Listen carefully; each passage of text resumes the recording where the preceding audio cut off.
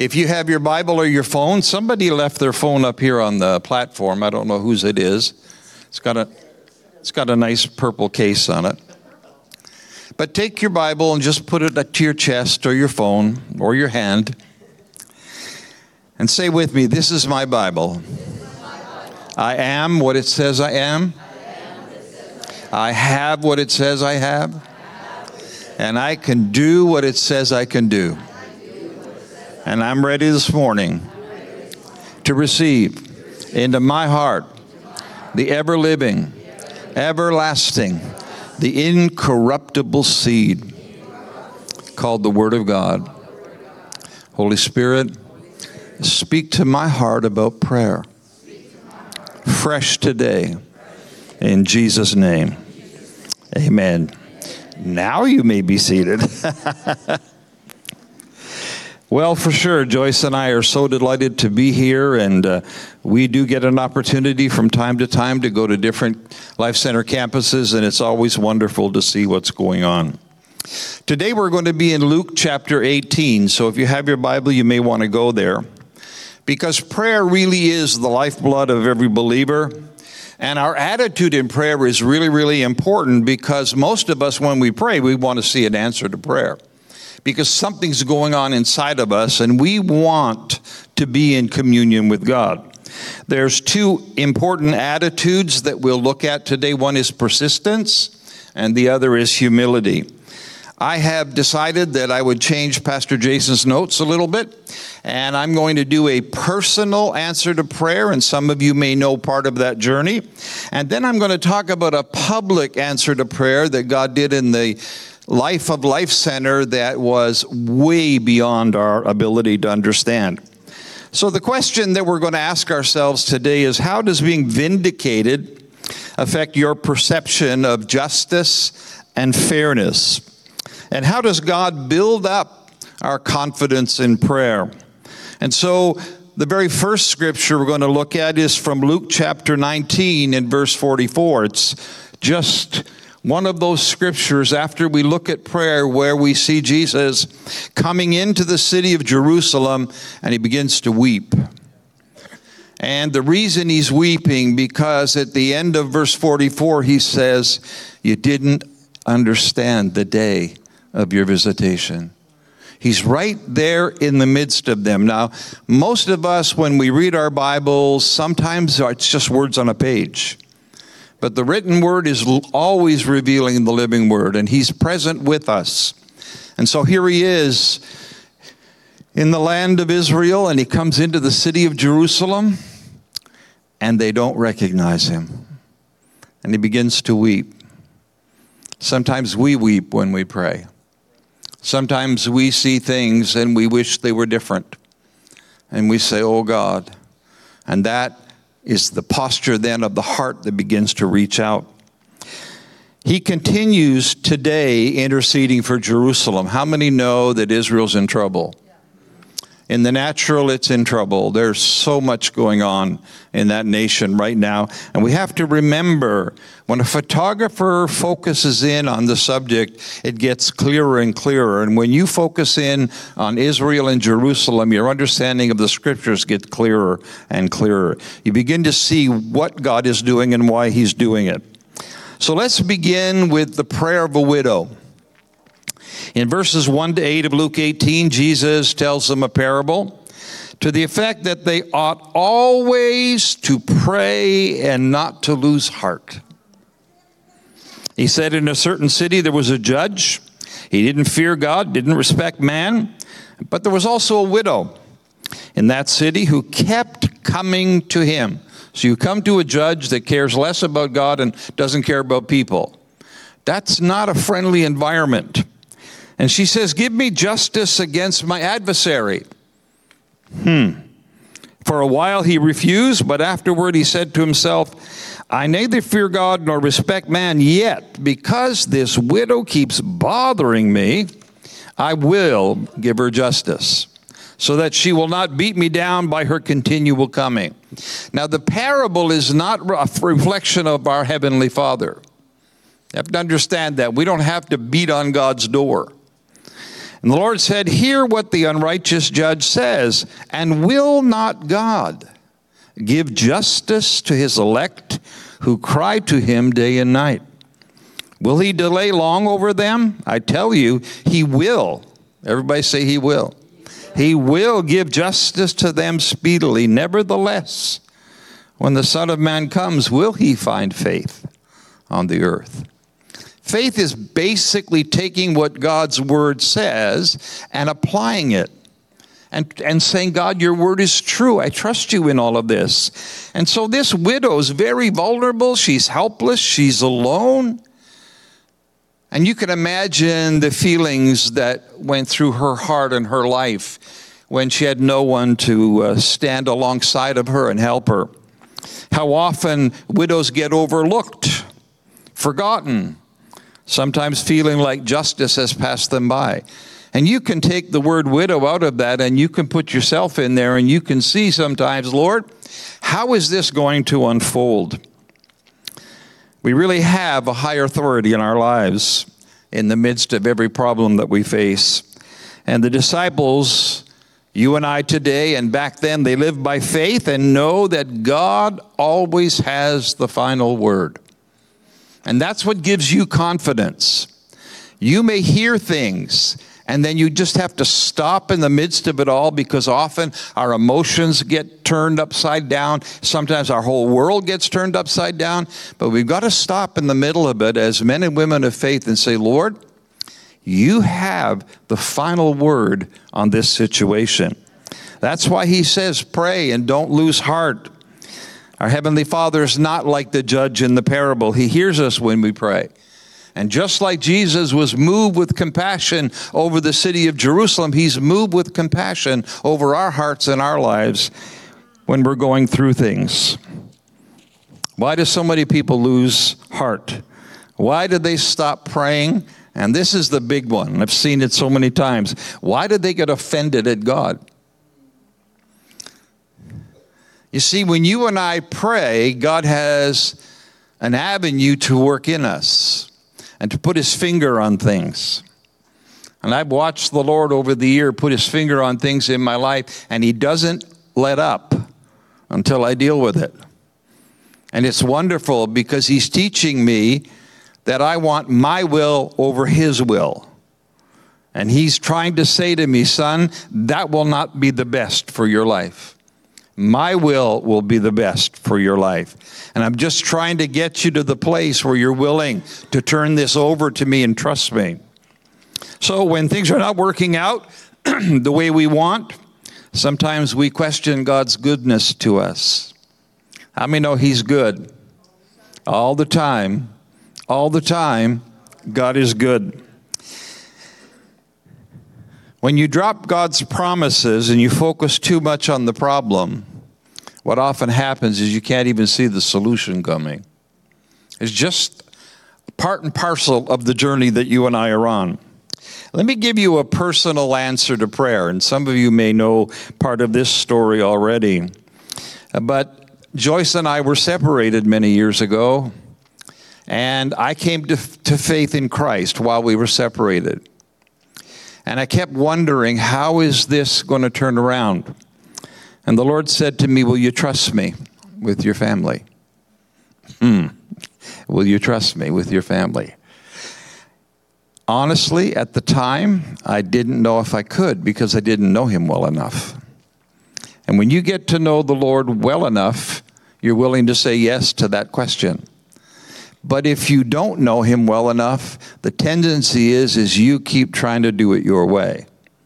And ultimately, when I was responding to God and said, Lord, I'm not sure, he had me on a plan to start in the book of Matthew and go to the end of book of Revelation. Go back to Matthew and read to the book of Revelation. Go to Matthew. And so as I'm doing that, there are moments that he's touching my heart and change is coming. And then I get to Acts chapter 16. And verse 31, and it says, believe in the Lord Jesus, you'll be saved, you and your household. When you get God speaking to your heart from the scriptures, it arrests you. And then, like Pastor Mitch, you realize something's about to change. You're on the precipice of a new stage in your walk with God. And I said, Lord, I understand that historically now. I see what was going on in Acts 16. But Lord, could I even apply that to my life today? How many know God's in the business of restoration? He's in the business of family. He's in the business of changing the direction and the flow of our hearts and lives. And my prayer was, God, how can I reach Joyce when she has totally shut me out? There is a wall between us. And the whisper of God came to my life. And he says, well, you can't talk to her, but I can. How many know there's no restriction for God to speak to someone's heart? None whatsoever. We look at the Apostle Paul on the road to Damascus. I mean, he's got murder in his heart. God stops him in his tracks, speaks to his heart, changes the story. Your life and my life. And so I just thought, yeah, sure. Lord, I know I can't talk to her, but I know you can. And you want to try to figure out how? Don't do it. Let God be God, and you simply trust him. So she took the kids to the United Kingdom, and while there, God spoke to her through an unbelieving aunt. Totally unexpected. Couldn't have mapped this out or plotted this at all. But God did it. Can you use a donkey to speak? Can you use an unbeliever to speak? Can you use anything in creation to speak to our hearts? Absolutely, he can. And he does. And so Joyce comes home, and the restoration of our marriage would take place the following year. And he had some work to do in both of us before we could be back together as husband and wife. So when you pray, if you're going to pray Acts 16:31, at the end of your reading of that and praying, go, amen. And then there's a period of time before you can go, there it is.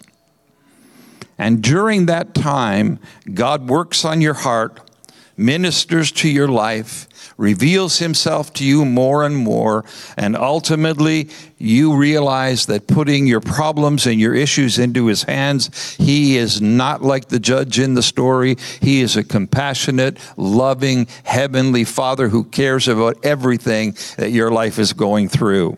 Don't try to do God's job. Let him be God and be like the widow and make God the highest authority in your life, and you will realize the answers to prayer that have been going on in your heart over and over and over again. My prayer was, Lord, now that I've released this to you, change me. I have failed as a husband. I have failed as a father. And Lord, I don't even know where to start. So Lord, begin to work in my heart. I asked him to instruct me on why the marriage failed. Show me the things in my own life. Because you know the tendency is, let those other people change first. And it doesn't work that way. And so I said, Lord, change me. And I had to relinquish control over the affairs of my messed up life and allow God to work in my life and work in Joyce's life. But you see little glimpses along the way, and when you see them, like Mitch mentioned, all of a sudden the anointing for something just changes. And God is shifting you to a new space and a new time and a new purpose in your life. And so you realize, Lord, it's not a bad thing, but you are removing something and replacing with something else. You're growing me up. And that's what he began to do. And one of the fears that came out was, what if? What if she chooses not to restore? And that's where I learned the lesson of free will. She has free will. She will not be manipulated by God. He will speak to her heart, but the decision will have to be hers. And so sometimes when I hear people doing stuff like that, it's almost like witchcraft. They're trying to get people, manipulate people into saying yes. You can't do it. You just have to learn to let things go and just trust. And so Acts 16:31, Lord, this one lesson played out in my life allowed not just Joyce and I to be restored to each other, but members of both of our families to come to faith in Christ. And I remember Joyce one time saying to me, I really want to see my dad, just one time with his hands raised up. And we were at a big meeting that we had invited him to come to at the High School of Commerce. And we were on the platform. We looked down, and there was her dad with his hands up. And so God does answer prayer, but there's a process to the answer in prayer. Now let's look at the second one. In verses 9 to 14, it's a Pharisee and a publican. And Jesus also told this parable to some who trusted in themselves, that they were righteous and treated others with contempt. And he says, 2 men went up into the temple to pray, one a Pharisee, the other a tax collector.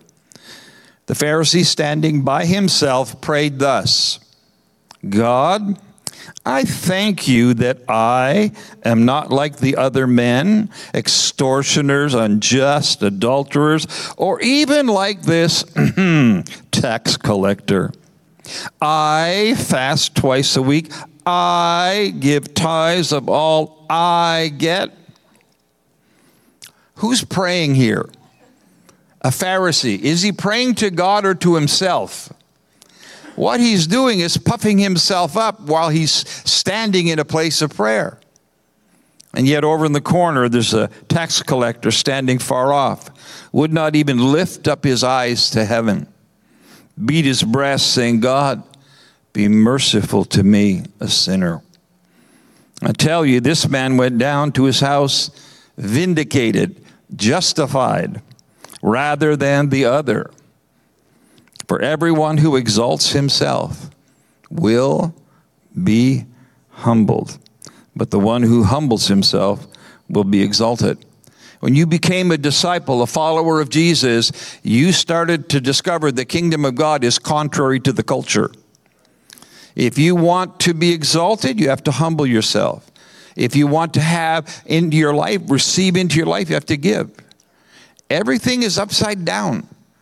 It is contrary, and there's a reason that it's contrary, because most of us, as we live outside of the will of God, we demonstrate selfishness. We demonstrate pride. All of the things that the culture represents, when we come into the kingdom, God has to put his finger on those areas of our life. So in this parable, the 2 characters, the Pharisee, the tax collector, one seen as most righteous in the eyes of the public, and the other most unrighteous. But how many know God saw both of them totally different than everybody else in the room saw them? You want God to see you as you are, and open your heart to him and allow him to speak into your heart. Ancient courts depended on the charges being levied against the accused. The judge decided, not like today. It's easy for an innocent person to be found guilty in those days. Look at what happened to Jesus. Totally innocent. And yet he's charged and he's condemned and he's crucified.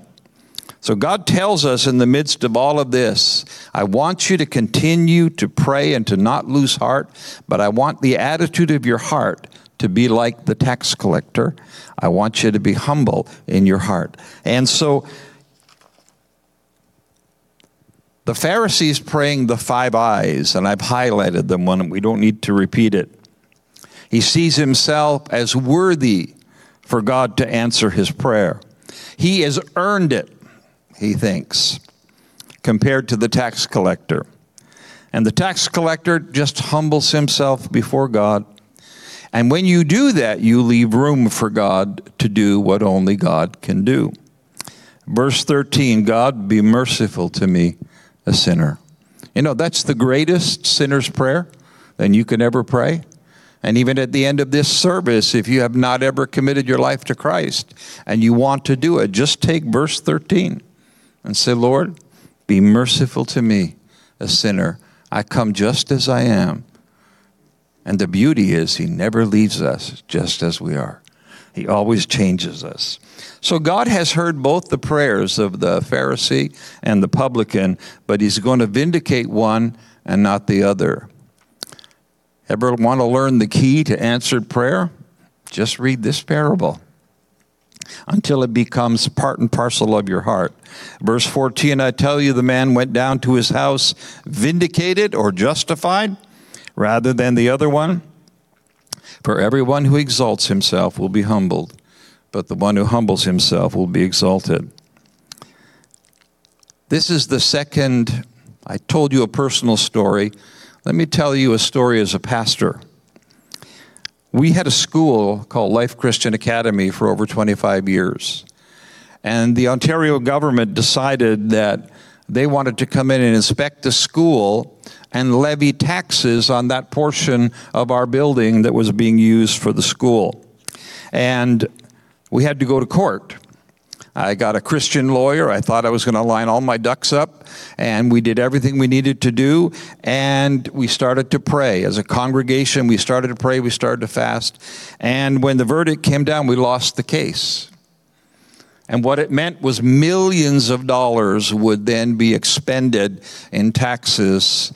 And as a Christian school, a private school, it was very difficult to raise support on an ongoing basis. And when we lost, I went to my knees and said, Father, I don't understand.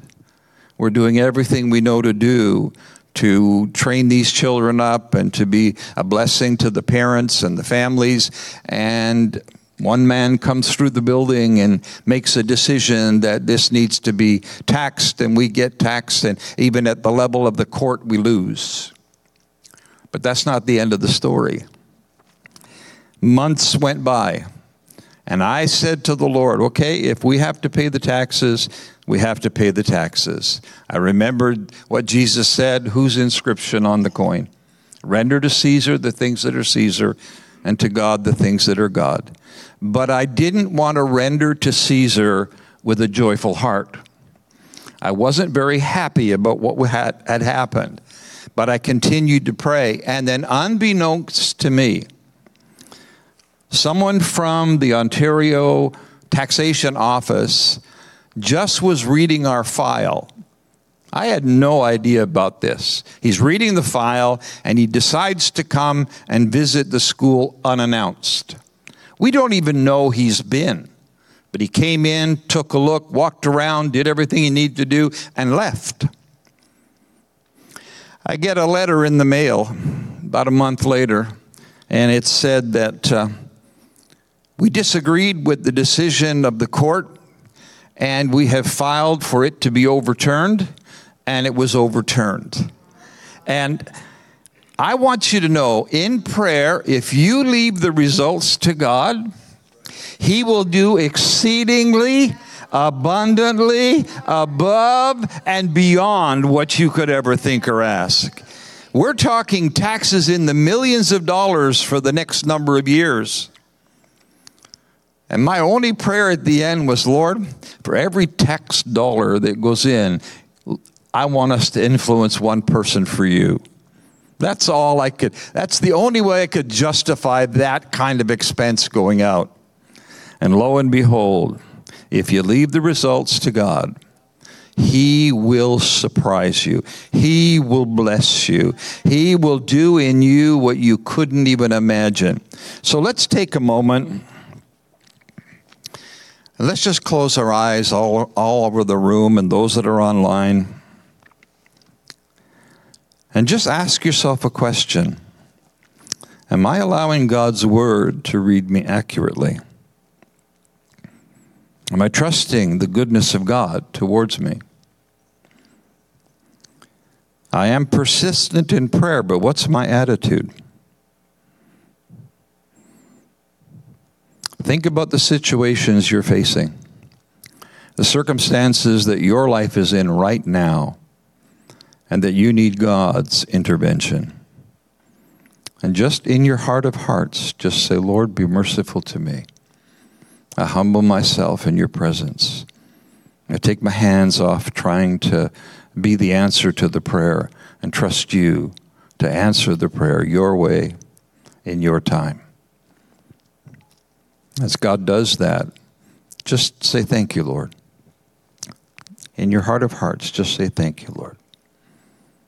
Now look up here. First Peter 5 says, clothe yourselves, all of you, with humility, even towards one another. God opposes the proud, but he gives grace to the humble. Humble yourselves, therefore, under the mighty hand of God, so that at the proper time he may exalt you. When you said amen a moment ago, you might not see there it is for a while, but you stay in faith believing.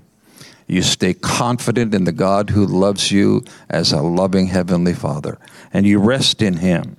And you learn as you're going through it, you cast all your anxiety on him because he cares for you. Amen? Let's stand together for a minute.